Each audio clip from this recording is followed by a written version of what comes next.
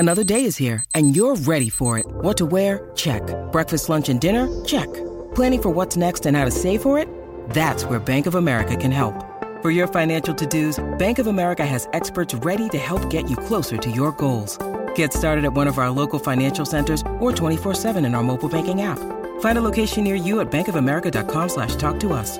What would you like the power to do? Mobile banking requires downloading the app and is only available for select devices. Message and data rates may apply. Bank of America N.A., member FDIC.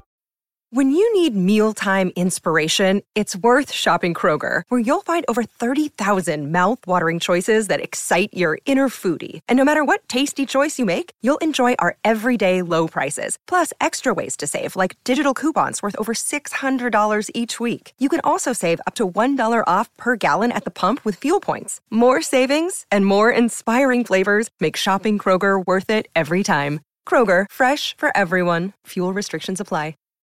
Think you know the Brooks Ghost? Think again. Introducing the all-new, better-than-ever Ghost 16. Now with nitrogen-infused cushioning for lightweight, supreme softness that feels good every step, every street, every single day. So go ahead, take your daily joyride in the all-new nitrogen-infused Ghost 16. It'll turn your everyday miles into everyday endorphins. Let's run there.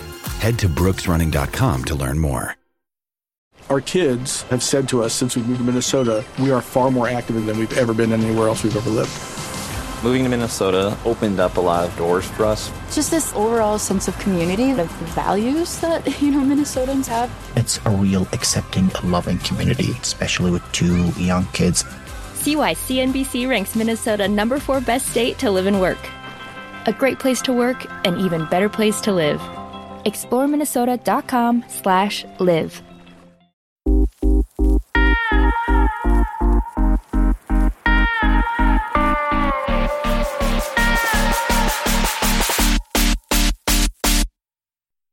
This is the Red Sox Precap with your hosts, Keaton DeRocher and Shelley Verstraete. Part of the Over the Monster Podcast Network. Welcome back to the Red Sox Precap Podcast. Podcast from the Over the Monster Podcast Network, where we recap the series that just ended, preview the series that's about to start for your Boston Red Sox. I'm your host, Keaton DeRocher. With me, as always, Shelley Verstraete. Shelley, it seems like we're ending the season the same way we started it, and it's not very fun. No, this is like the worst type of crap sandwich that you could make, right? Yeah, we're just losing against the Orioles, and just everything else is in the middle. Fun times. Yeah, sure is. Let's dive on into this one. Game 1, Chris Sale versus Bruce Zimmerman, and this was tough, especially coming off a sweep by the Yankees. Sale went 5 1/3 innings, struck out 6, but gave up 3 runs. 2 of those came in the 6th on a 2-run Mountcastle bomb that really turned the tide there. What was your reaction to Sale's start here? I was surprised. Because again, it's Baltimore. You expect Chris Sale or really anyone to just be dominant and totally okay. I like to see the strikeouts, because the last time he was out, he only struck out 1, and in this one, he struck out 6, so that was great to see. But I don't know. I just expected zeros everywhere else. You know what I mean? I sure do. I was pretty much expecting the same, and it seemed like the Red Sox as a whole were expecting that because the offense did not show up against very poor Orioles pitching. They managed 3 hits the entire game. 2 of those were both from Hunter Renfroe. Other than that, nothing. Absolutely nothing. Red Sox offense has been pretty bad here recently. What are your thoughts on what can they do to turn this around?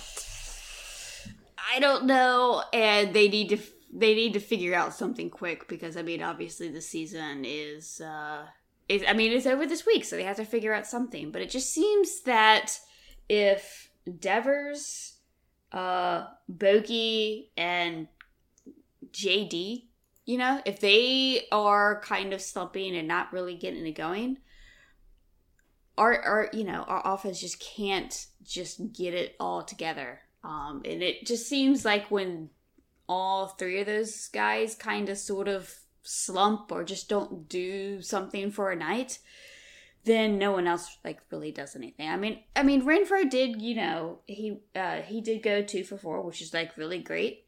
He has been like really good, especially in the second half. But yeah, I guess our team goes when Devers, Bogey, and JD go, and they did not go, so we did not go. That's right. A combined 0 for 11 with 3 strikeouts in this game from that center 3 there. Kyle Schwarber did have a home run. That was the other hit. Renfroe, 2 hits and an RBI. And that was it. That was all the offense. Hansel Robles followed.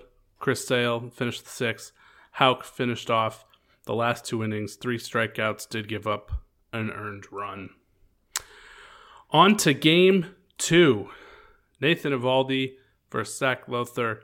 Red Sox get the win here, 6-0. This is the Eovaldi that we know and love, coming off of just a god-awful performance against the Yankees. You were really looking for something like this to not only turn him around, but maybe turn the Red Sox series around here against Baltimore.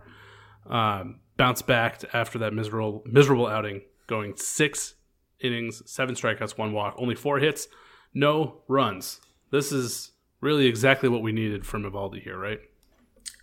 Yeah, exactly. I mean, especially just like you said, coming off that awful outing, against the Yankees, which was like really unexpected because, he had pitched well throughout the season against the Yankees. But yeah, I mean, this is like you said, this is the Eovaldi, that we've come to, just really kind of expect this entire season. Gets, pretty decent amount of strikeouts. Goes about 5 or 6 innings, gives up, 0 walks or just 1 walk in this case, limits the hits. I mean, yeah, this is exactly what we needed, especially coming off like that first game against the Orioles. It really, any type of outing like that really helps put a big Band-Aid over any type of offense you get, even if it's a lot or none. Yeah, the offense was actually able to wake up here this time, at least. Bogarts 1 for 4, JD Martinez 3 for 4, Devers 2 for 5. JD Martinez had a home run and an RBI double, or 2 RBI double. Gave the Red Sox some breathing room. Bottom of the order also doing a little bit of damage here. 2 for 4 for Verdugo, 2 for 4 for Jose Iglesias. However, most of all of that happened after Lowther was out of the game. He went 5 innings, only gave up 1 run, 4 strikeouts, no walks. Again, just a not so great performance against some just awful pitching from the Orioles, from the Red Sox. Red Sox offense here. Following Nathan Eovaldi was Ryan Brazier, Hansel Robles, and Matt Barnes, who finished off the last 3 innings with 4 strikeouts, 1 walk, and no hits. And then came game 3.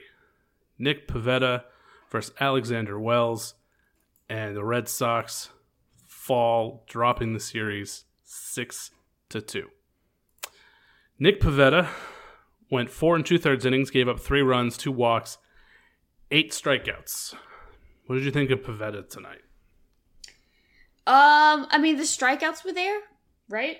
But then also, a couple, not a couple, 3 earned runs and two walks. I mean, that's not exactly what you want to see. I mean, the strikeouts were there, but still, we still gave up some earned runs to the Orioles. I mean, I know that there are a couple guys there who can hit, but you kind of wanted to, we really needed, that Eovaldi type of start from Pivetta. Yeah, I thought Pivetta was generally good.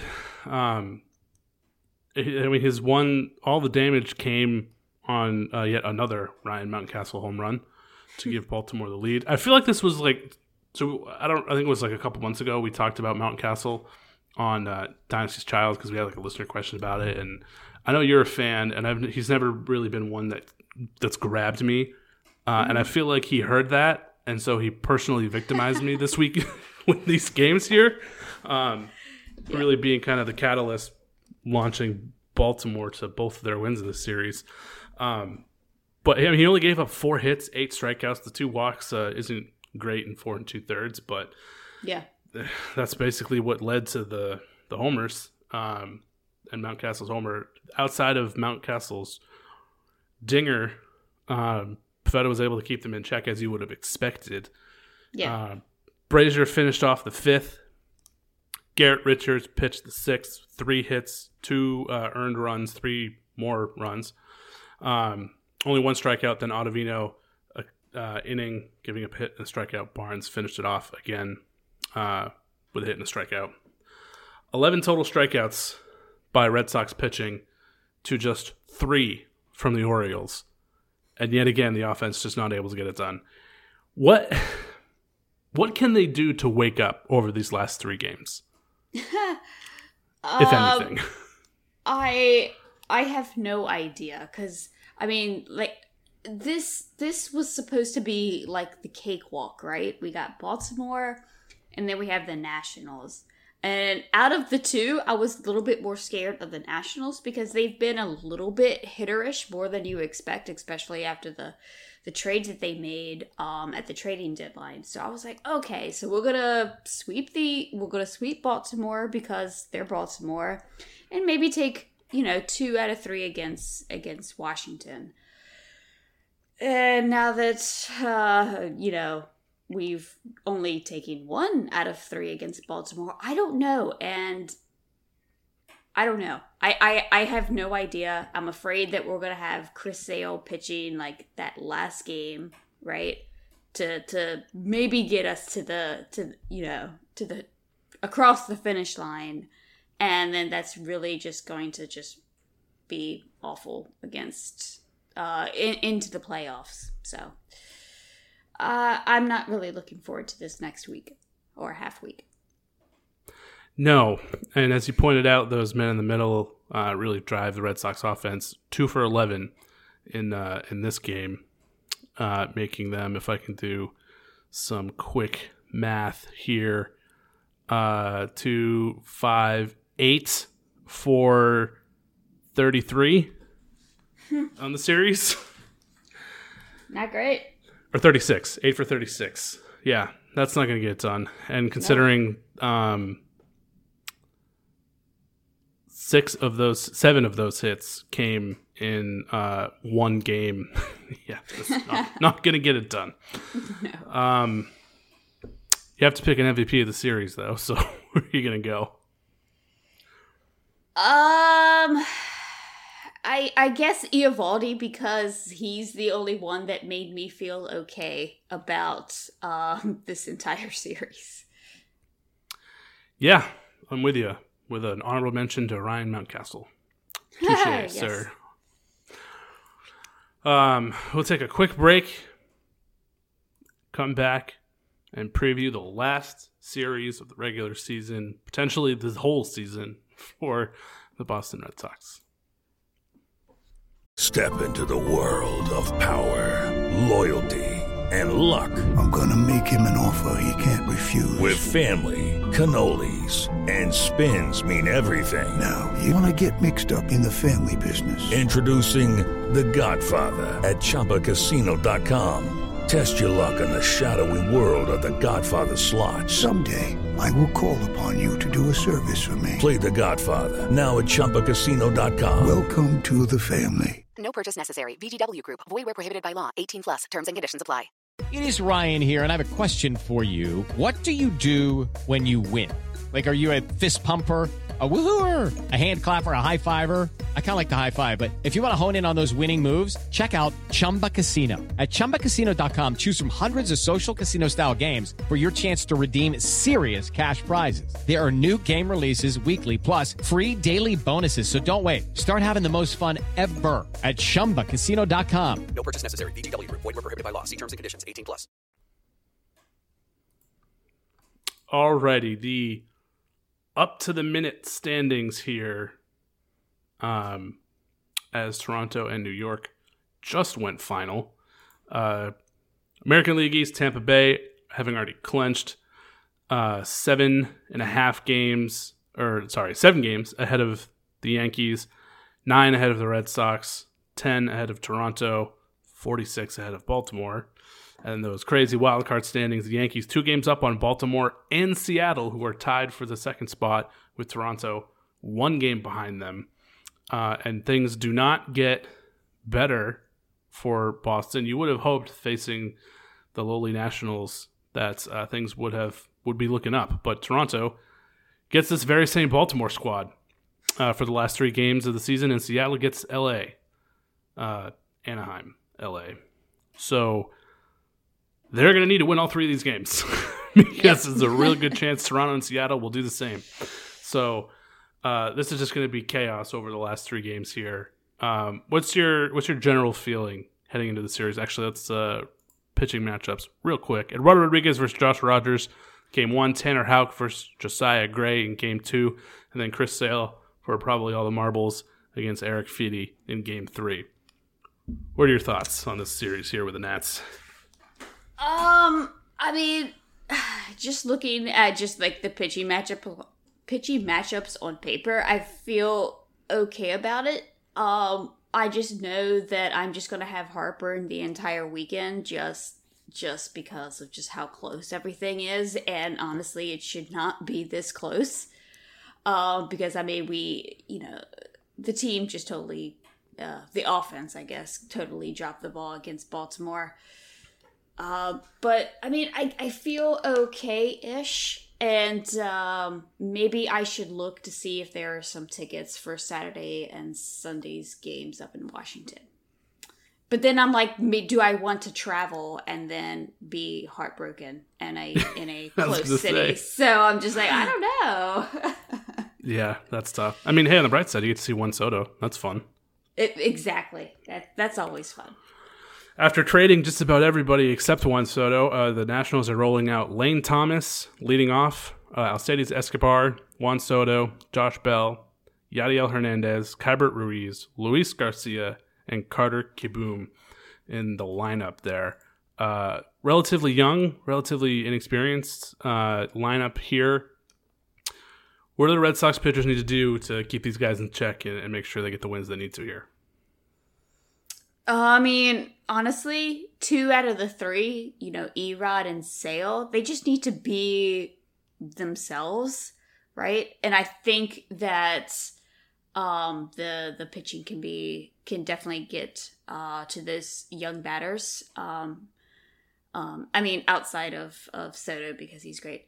And then Houck just needs to, keep it together for a couple of innings. But it's basically our offense just needs to get it together. I mean, I'm still kind of sort of in shock that we couldn't get to Baltimore. That's pretty bad.